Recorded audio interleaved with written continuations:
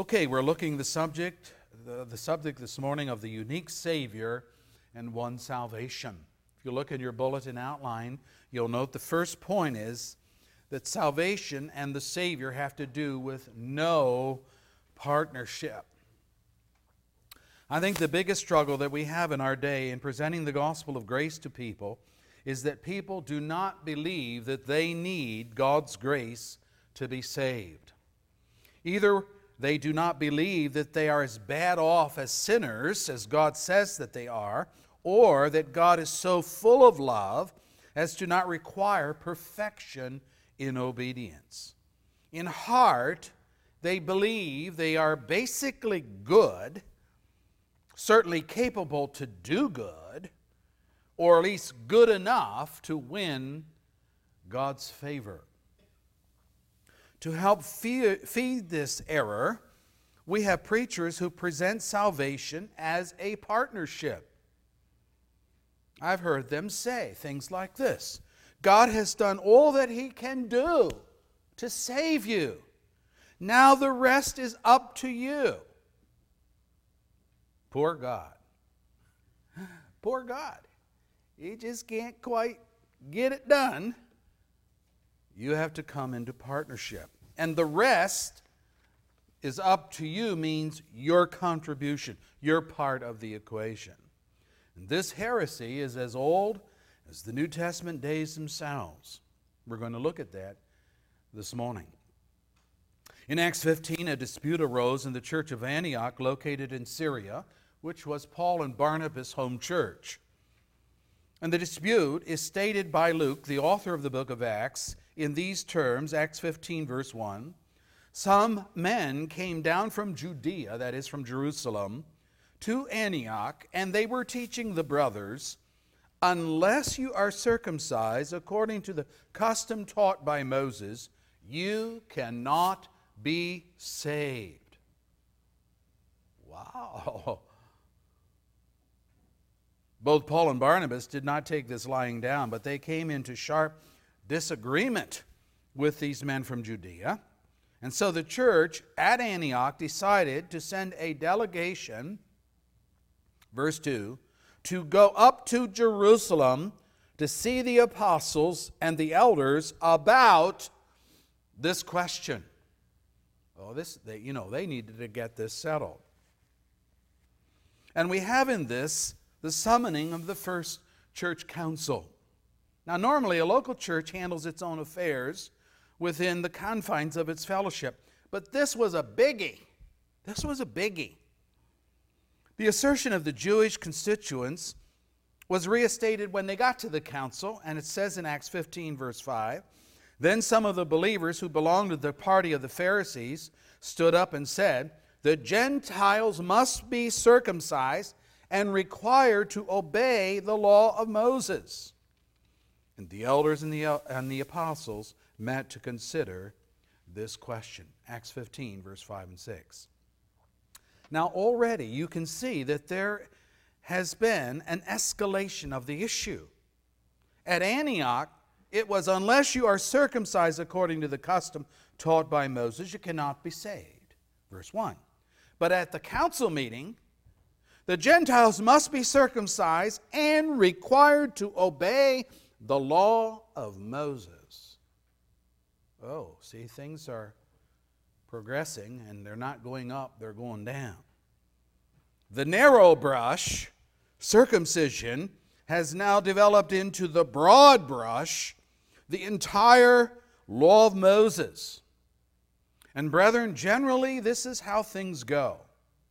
The camel's nose, if tolerated in the flap of the tent, will result in the whole beast being inside the tent if you don't smack the camel a good one on his nose and force him to retreat. And that's what's taken place from the time it took him to travel down from Antioch in Syria to Jerusalem for this council. The Pharisees had gotten their heads together and said, it isn't just circumcision. These Gentiles need to keep the whole law or they can't be saved. Now, how widespread was this assertion that salvation was the result of a partnership? Yes, Christ died for sinners. Yes, a person had to believe in Christ as Savior, but along with that faith, there had to be an adherence to the law of Moses. Christ plus your obedience to the law equals salvation. We're in a partnership here. Well, Paul, in writing to the churches of Galatia, in that book that's called Galatians in our New Testament, and the churches of Galatia, think Derbe, Lystra, Iconium, Antioch. He gives us the background of this dispute. After Paul's apostleship was authenticated by the other apostles in Jerusalem, and before this group arrived from Jerusalem, we read, and Paul writes this, Peter used to eat with the Gentiles. Galatians 2, verse 12. But then this unauthorized delegation of Jews came from Jerusalem preaching their message that Gentiles must be circumcised in order to be saved. And Paul tells us that Peter, now listen to this, began to draw back and separate himself from the Gentiles because he was afraid of those who belonged to the circumcision group. The other Jews joined in this hypocrisy, so that by their hypocrisy, even Barnabas was led astray. Galatians 2, verse 12 and 13. So what is going on here? Peter caved. Barnabas caved. All those believing Jews that were in that church, they caved. And what we're seeing here is a domino effect that began to corrupt all of these churches in the province of Galatia. Verse 14, Paul says, when I saw that they were not acting in line with the truth of the gospel, I said to Peter in front of them all, you are a Jew, yet you live like a Gentile and not like a Jew. How is it then that you force Gentiles to follow Jewish customs? We are Jews by birth and not Gentile sinners. And we know that a man is not justified, is not saved by observing the law, but by faith in Jesus Christ. So we too have put our faith in Christ Jesus, that we may be justified by faith in Christ and not by observing the law, because by observing the law no one will be justified, no one will be saved. Galatians 2, verse 14 through 16. And guess what? Peter backed down. As well, he should have. Because he was in the wrong. He was sending the wrong message about salvation to the Gentile brethren. He was siding with this wrong view that one is justified or saved by faith in Christ plus obedience to the law, primarily circumcision. But not only so, the dietary laws, because Peter stopped eating with the Gentiles. So boy, he's just really he's falling away here. Now, is this teaching Christ plus? Christ and you in your obedience, this partnership idea. Is this teaching a little and therefore inconsequential issue, or is this a big issue? Is this just two apostles having a difference of opinion that is little more than a minor skirmish? Or is this a draw your sword to die for issue? Well, obviously the church at Antioch thought that this was a to die for issue, because they sent Paul and Barnabas to Jerusalem for a hearing and a resolution of the matter. We may further understand the seriousness of the issue by listening to Paul's opening remarks in this letter to the Galatian churches. And here's what he wrote. He says, I'm astonished. I'm really flabbergasted here. I am astonished that you are so quickly deserting the one who called you by the grace of Christ and are turning to a different gospel, which is really no gospel at all. Evidently, some people are throwing you into confusion and are trying to pervert the gospel of Christ. But even if we or an angel from heaven should preach a gospel other than the one we preach to you, let him be eternally condemned. And as I've already said, let me say it again. If anybody is preaching to you a gospel other than what you accepted, let him be eternally condemned. Galatians 1, verses 6 through 9. Now note how Paul labels this message of the Judaizers who taught that one cannot be saved unless one observes the Jewish law. Here's what he says. It's a different gospel. Number 2, it's no gospel at all. And number 3, it's a perverted gospel. And that's some of the strongest language that you're going to find in the New Testament concerning the gospel. And Paul's fervor is aroused because the integrity of Christ as the unique Savior securing the only salvation is in jeopardy. They are forsaking Christ in the gospel for something that's very false. Now the question comes, how? How could this happen? He tells us. Galatians 2, verse 4 and 5. This matter arose because some false brothers had infiltrated our ranks to spy on the freedom that we have in Christ Jesus and to make us slaves. We did not give in to them for a moment so that the truth of the gospel might remain with you. Galatians 2, verse 4 and 5. There are some things, brethren, that are worth standing for, and salvation by grace alone, through Christ alone, by faith alone, is one of them. In Galatians 5, Paul went on to elaborate on the seriousness of adding human obedience to the work of Christ, and here's what he says. It is for freedom that Christ has set us free.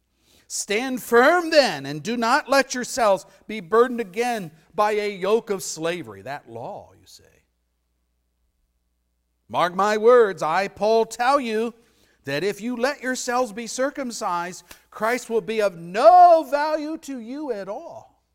Again, I declare to every man who lets himself be circumcised that he is required to obey the whole law. You who are trying to be justified or saved by law have been alienated from Christ. You have fallen away from grace. Galatians 5, the first 4 verses. That's how serious. Very pointedly, brethren, you cannot have it both ways. You cannot have Christ as Savior and try to save yourself through obedience to the law of Moses, be it the 10 Commandments or all the other laws or the dietary laws or whatever it is. And sometimes Christians get all torqued. They go back into the Old Testament and they say, well, this is how the holy people of old lived and this was their lifestyle and we need to adopt this and adopt that. And we start bringing it over into the new covenant. Salvation is not a partnership. Faith in Jesus along with personal obedience to the law. It's not that. Jesus is not sharing the glory with you. He's not sharing the glory with me. If we could have saved ourselves by our obedience to the law, then the cross of Jesus was unnecessary. And it was a waste of God's precious and perfect Son. Now in our day, not many Judaizers are advocating faith in Christ plus circumcision. By the way, this is circumcision as a spiritual rite, not as a hygienic rite, which we do today. So that's what he's referring to. So we don't have many of that thing going on, but there are myriads of preachers advocating atonement for sin by the blood of Jesus if you, in and of yourselves, will just repent and believe. Your repentance and faith are taught as your contribution to the gospel. God has done all that He can do for you, but now the rest is up to you.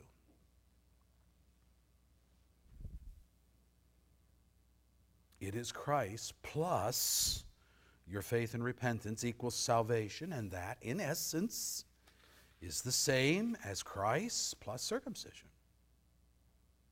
Now, the gospel does call us to repentance and faith, but it teaches that these necessary attributes to apprehend Jesus are the gifts of God Himself and not of ourselves, lest we boast. Ephesians 2, verse 8.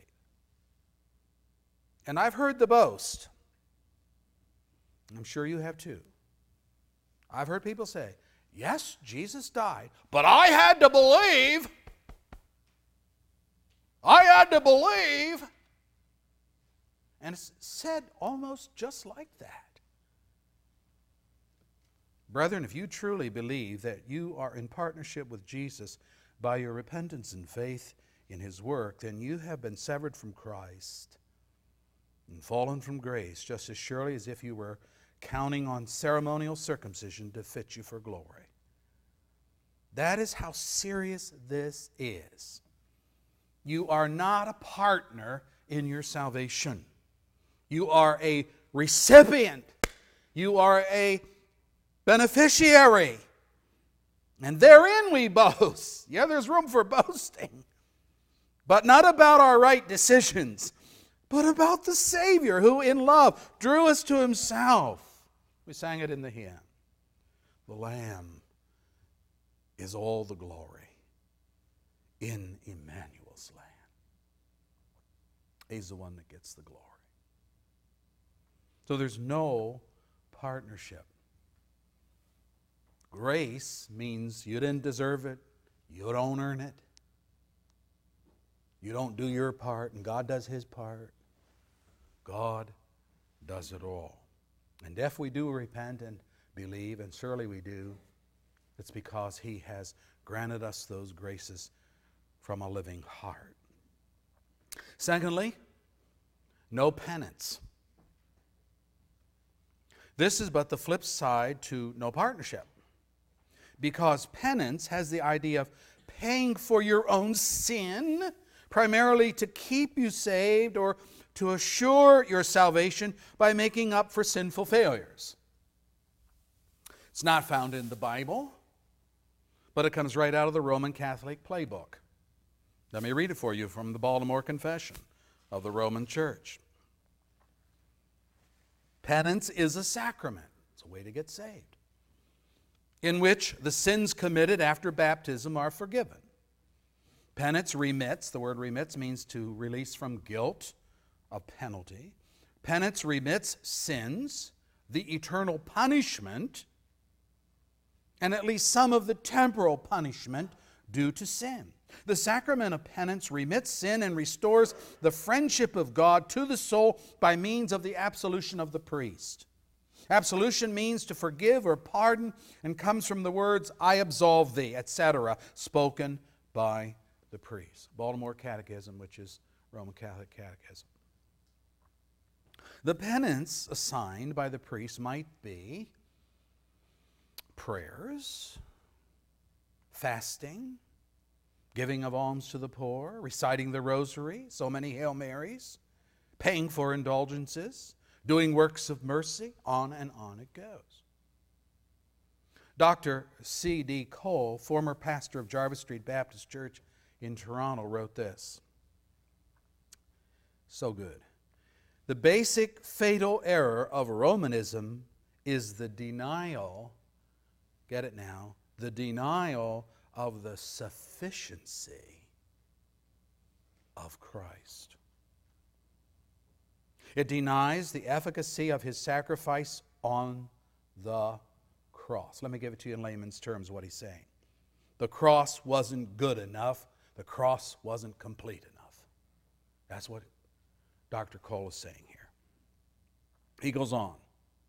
What He did on Calvary must be repeated in the Mass and supplemented, there's your plus, through works of penance.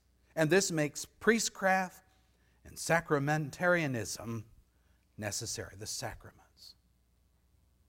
He goes on, Romanism is a complicated system of salvation by works. It has salvation to sell, but not on Isaiah's terms, without money and without price, Isaiah 55 verse 1. It offers salvation on the installment plan, and then sees to it that the poor sinner is always behind in his payments, so that when he dies, there's a large balance unpaid. And he must continue payments by suffering in purgatory, or until the debt is paid by prayers or alms, or suffering from his living relatives and friends. The whole system and plan calls for merit and money, from the cradle to the grave, and even beyond. Surely the wisdom that drew such a plan of salvation is not from above. That is, it's not from God, but is earthly and sensual. End quote.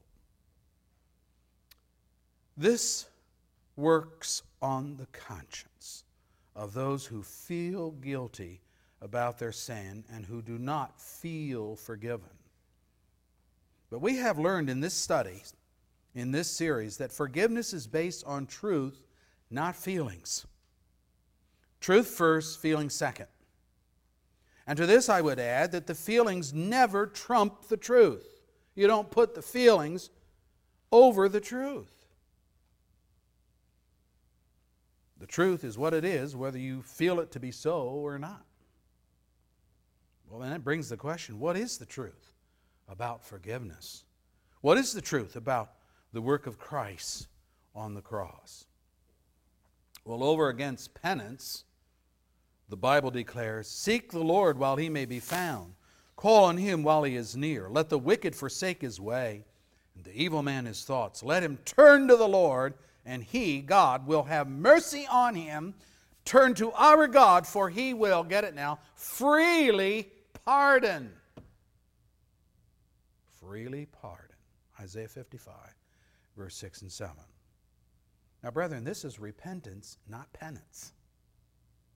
This is forsaking sin, not paying God off. And the result is that God will freely pardon, no cost to you. Verse 1 is appropriate here too. "Come, all you who are thirsty, come to the waters. And you who have no money, you come, buy, eat. Come, buy wine and milk without money, without cost." That's free. You get all the benefits, and you don't pay a thing.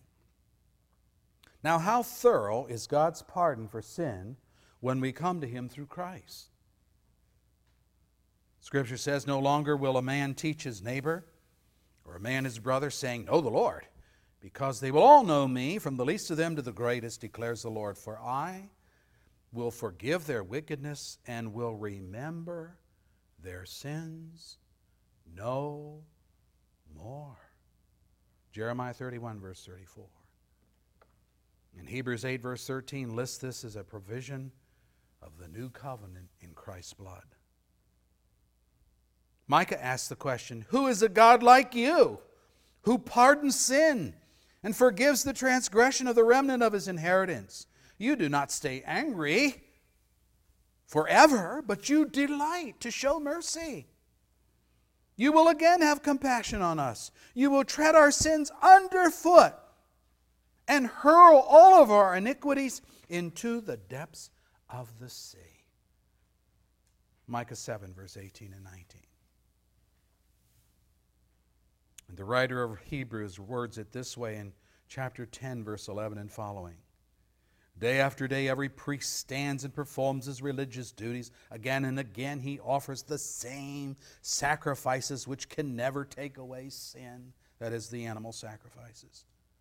"But when this priest," referring to Jesus, "when this priest had offered for all time one sacrifice for sins," just one, "he sat down at the right hand of God.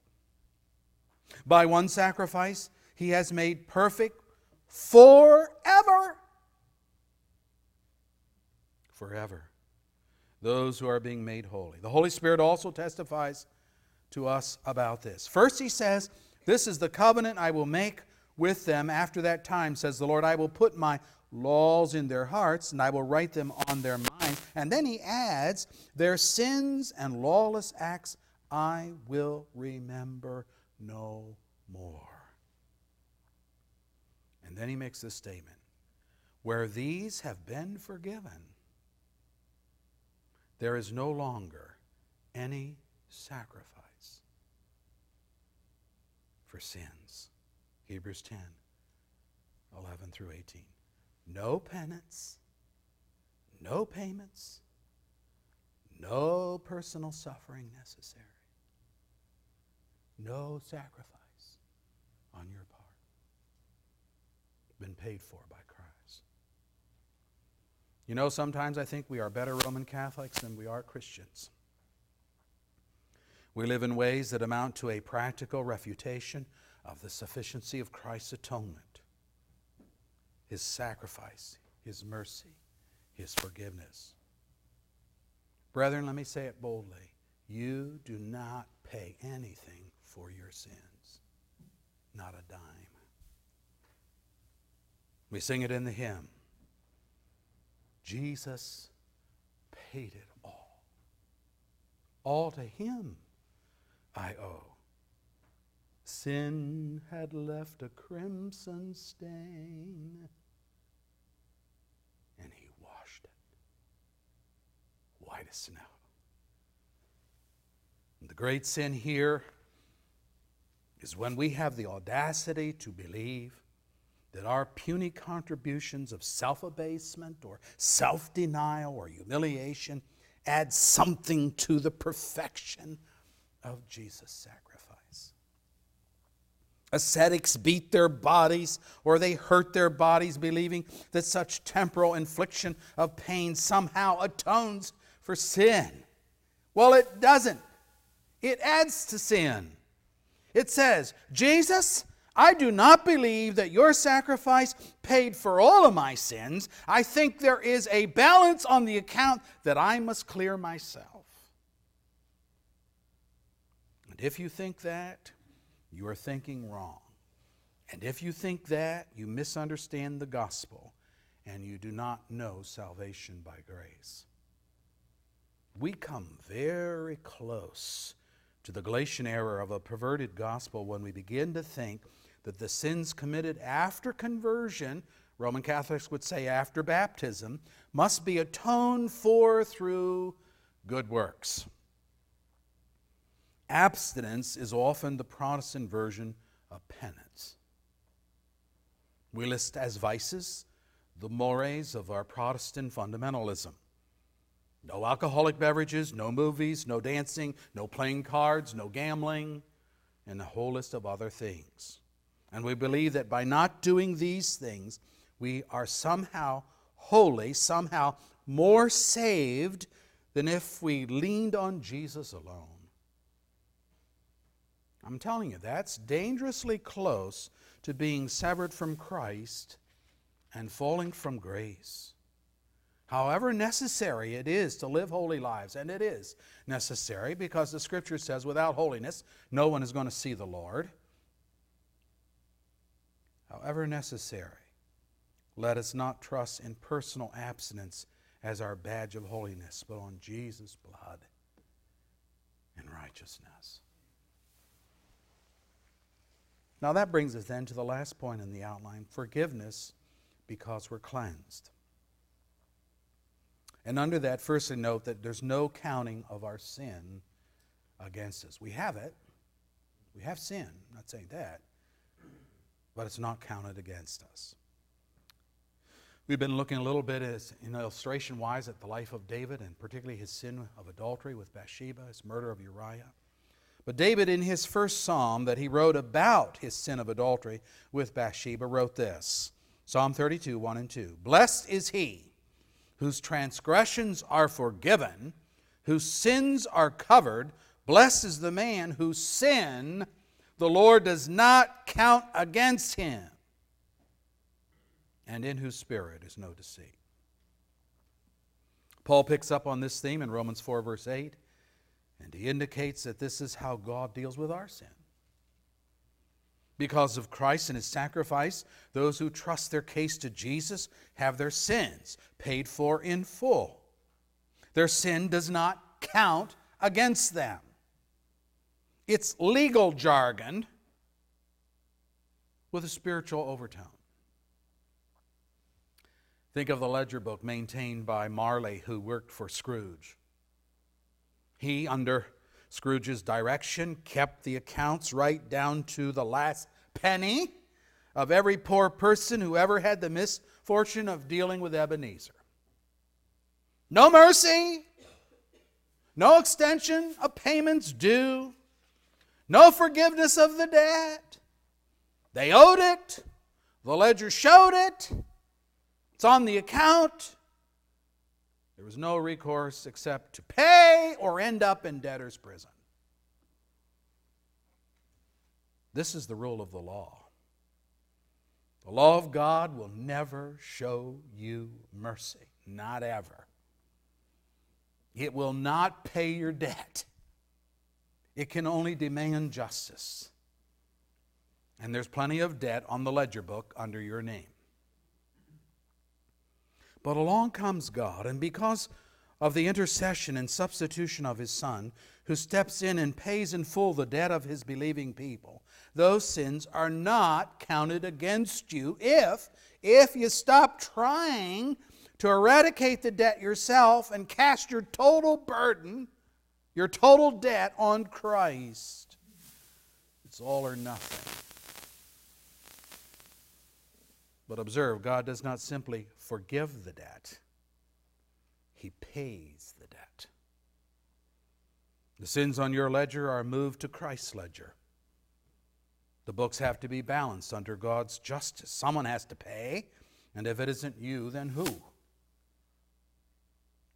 Peter answers, He, Jesus, He Himself bore our sins in His body on the tree, so that we might die to sins and live for righteousness. By His wounds you are healed. 1 Peter 2, verse 24. Charles Wesley's wonderful hymn, we're going to sing it today, written in 1798, and here's what he wrote. And can it be that I should gain an interest in the Savior's blood? Interest, see, it's kind of that financial kind of terminology. Can it be that I should gain an interest in the Savior's blood? Died He for me, who caused His pain. For me, who Him to death pursued. Amazing love. How can it be that Thou, my God, should die for me? Amazing love. How can it be that Thou, my God, shouldst die for me? First thing in dealing with our sin is that God does not count our sin against us. He gives it to Christ. Secondly, and this is just as important, He accredits Jesus' righteousness to us. You've all heard the expression, well, you have to balance the books. Or there's a discrepancy in the books. The columns, they don't balance. In the most simplest of terms, books have two major columns, income and expenses. This is as simple as I can make it. And if we think about this from a spiritual perspective, expenses comprise the debt of our sin that we accumulate. That is what we owe. And income comprises the resources we have to pay the debt off. But spiritually speaking, the Bible says we're dead in trespasses and sins. What's that? The debt killed us. It bankrupted us. We are bankrupt before God. There is no income. There is no money in the bank to pay off this debt. The puny 2 cents that we throw into the pot in an attempt to pay are laughable. More, they are an insult to the holy demands of a perfect and just God. We're locked away in debtor's prison with no hope of ever getting out. That's how desperate our situation is. And then along comes Jesus, seeking the lost, seeking the sinner whose debt of sin holds him fast with no hope of release. And he says to God the jailer, what if I take so-and-so's sin, and in exchange I give him my perfect credit rating? You can credit his or her sin to me and my righteousness to them. This is not a dream, folks. This is the good news of the gospel. Paul writes, what does the Scripture say? Abraham believed God, and it was credited to him as righteousness. Now, it wasn't righteousness. Faith is not righteousness, but it was credited to him as righteousness. He goes on, now when a man works, his wages are not credited to him as a gift. We're not talking about works here, are we? When a man works, his wages are not credited to him as a gift, but as an obligation. He earned it. He gets it. It's his salary. However, to the man who does not work but trusts God, who justifies the wicked, his faith is credited as righteousness. David says the same thing when he speaks of the blessedness of the man to whom God credits righteousness apart from works, saying, blessed are they whose transgressions are forgiven, whose sins are covered. Blessed is the man whose sin the Lord will not count against him. Romans 4, verse 3 through 8. And when that occurs, this great exchange that Bridges calls it, God exchanges our sin for his righteousness. When that occurs, then we are washed clean. And so in his second psalm, dealing with his sin of adultery with Bathsheba, here's what David wrote, Psalm 51. Wash away all my iniquity. Cleanse me from all my sin. For I know my transgression, and my sin is always before me. Against you, you only have I sinned and done this evil in your sight, so that you're proved right when you speak. You're justified when you judge. Surely I was sinful at birth, sinful from the time my mother conceived me. Surely you desire truth in the inner parts. You teach me wisdom in the inmost place. Cleanse me with hyssop, and I shall be clean. Wash me, and I shall be whiter than snow. Create in me a pure heart, O God, and renew a steadfast spirit within me. Psalm 51, verse 2 and following. Brethren, no one can improve upon this. No one can improve upon this. Penance cannot improve upon this. Self-abasement, self-torture, self-denial cannot improve upon this. It's all of Christ. Or not of all. Not at all. Do you know why the Old Testament animal sacrifices numbered into the thousands year after year? The writer of Hebrews tells us in 10 and verse 4, because, he says, it is impossible for the blood of bulls and goats to take away sin. That's why. The Old Testament law was this, and let me read it for you. Show no pity, life for life, eye for eye, tooth for tooth, hand for hand, foot for foot. Deuteronomy 19, verse 21. The principle being here, equality of worth. Take a life, you took a life, you forfeit your life. Fair is fair. So the sacrifice of a bull, let's say, for a person, or a lamb for a person, is not an atonement equivalent of life for life. Think of a man found guilty of murder and he's sentenced to death. And so the defense attorney comes on the day of sentencing before the judge with the defendant's dog. And he says, here, put the dog to death in compliance to the sentence. Why, he would be laughed out of court. How absurd. You want me to execute the dog for your murder of so-and-so. In a sense, all those animal sacrifices, by their very inferiority, were not suitable equivalents to make atonement for sin. The lambs in particular pointed to the Lamb, Jesus Christ, so singularly perfect, so inseparably linked to mankind by his own humanity, so sinless, spotless in his one-time sacrifice of offering himself, satisfied God's anger once and for all. Let me read it to you. Unlike the other high priests, he does not need to offer sacrifices day after day, first for his own sins and then for the sins of the people. No. He sacrificed for their sins once for all when he offered himself. Hebrews 7, verse 27. He goes on. He did not enter by means of the blood of goats and calves, but he entered the most holy place once for all by his own blood, having obtained what? Eternal redemption. Hebrews 9, verse 12. And in verse 26, he has appeared once for all at the end of the ages to do away with sin by the sacrifice of himself. Hebrews 9, verse 26. You cannot add to that through penance, through partnership.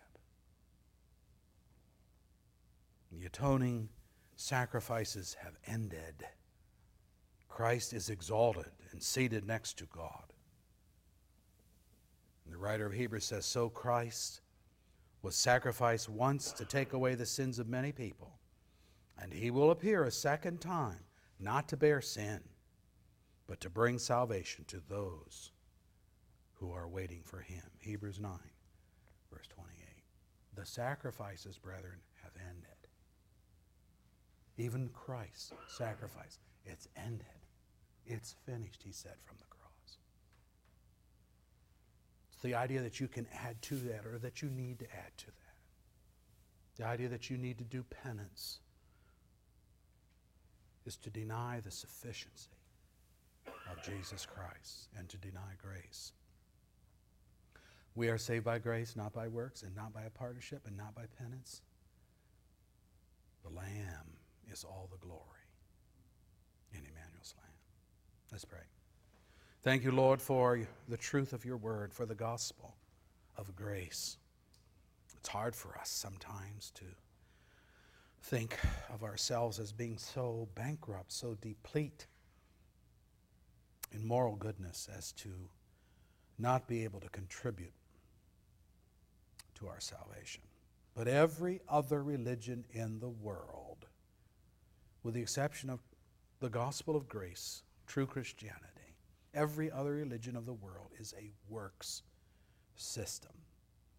If they believe that Christ died, they also believe that they must do their part. They think of salvation as a partnership. What could we ever add to Christ? We cannot add to him. But through our sinful thinking, we can take away from him. And that is just as much sin. For every struggling heart here this morning, I pray that you will help them to lay aside all of their self-efforts, their congratulations that they're not as bad or as wicked as the guy down the street. Let them lay that all aside and see that there's plenty on their ledger account to condemn them to hell for eternity. But Christ comes and is willing to take those sins to himself, and in exchange to give them the very righteousness of his perfect life. What could be better than that? Lord, may the devil not take away the seed of the gospel as in the parable of the sower, but may the seed find good soil this day to the glory of Christ, Savior of sinners, in whose name we pray with thanksgiving. Amen.